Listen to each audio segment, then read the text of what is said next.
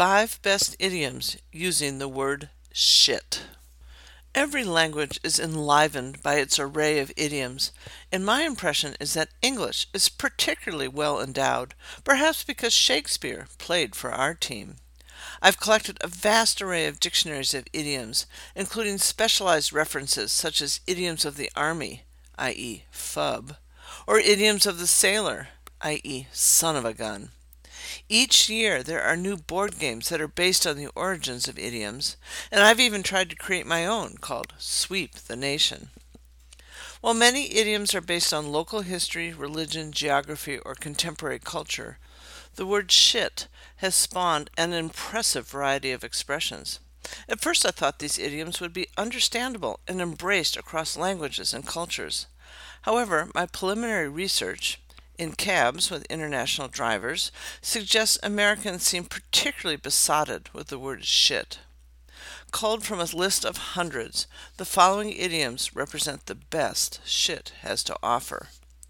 1. When shit hits the fan. This idiom is chosen for its graphic visual describing something that goes terribly, terribly wrong. I stand in grateful awe to this Shakespeare caliber wit who first penned this stunner, his name now sadly lost to history. I recall a humid childhood day sitting with a group of friends next to a fan when my brother decided to test out the aerodynamic effects of a body fluid applied to moving blades. He spat into the fan. The drifting mist brought the idiom into horrific focus. The related idiom shitstorm is feeble in comparison. I asked an Aramaic-speaking cab driver to translate the idiom into his language, feeling sure that this nifty expression had gone viral years ago and was part of a universal lexicon. But he gave me a shocked look and said, "That is just disgusting." 2. Shit-eating grin. My advice here is not to dwell on this idiom, but instead enjoy a fleeting appreciation of the multiple senses involved: visual, tactile, mouthfeel, smell, and, yes, yuck, even taste. It also captures the conceptual naughtiness of shit, of someone enjoying a guilty pleasure. Okay, I would agree that this idiom may be difficult to translate to other languages, and that it might reflect poorly on American taste. An alternative for a more genteel audience might be like a cat who ate a canary. 3. Don't shit where you live. I love the scientific flavor of this idiom, neatly describing the evolutionary imperative for a social animal. It applies not only to humans, but foxes, rabbits, basically anyone who lives in a den.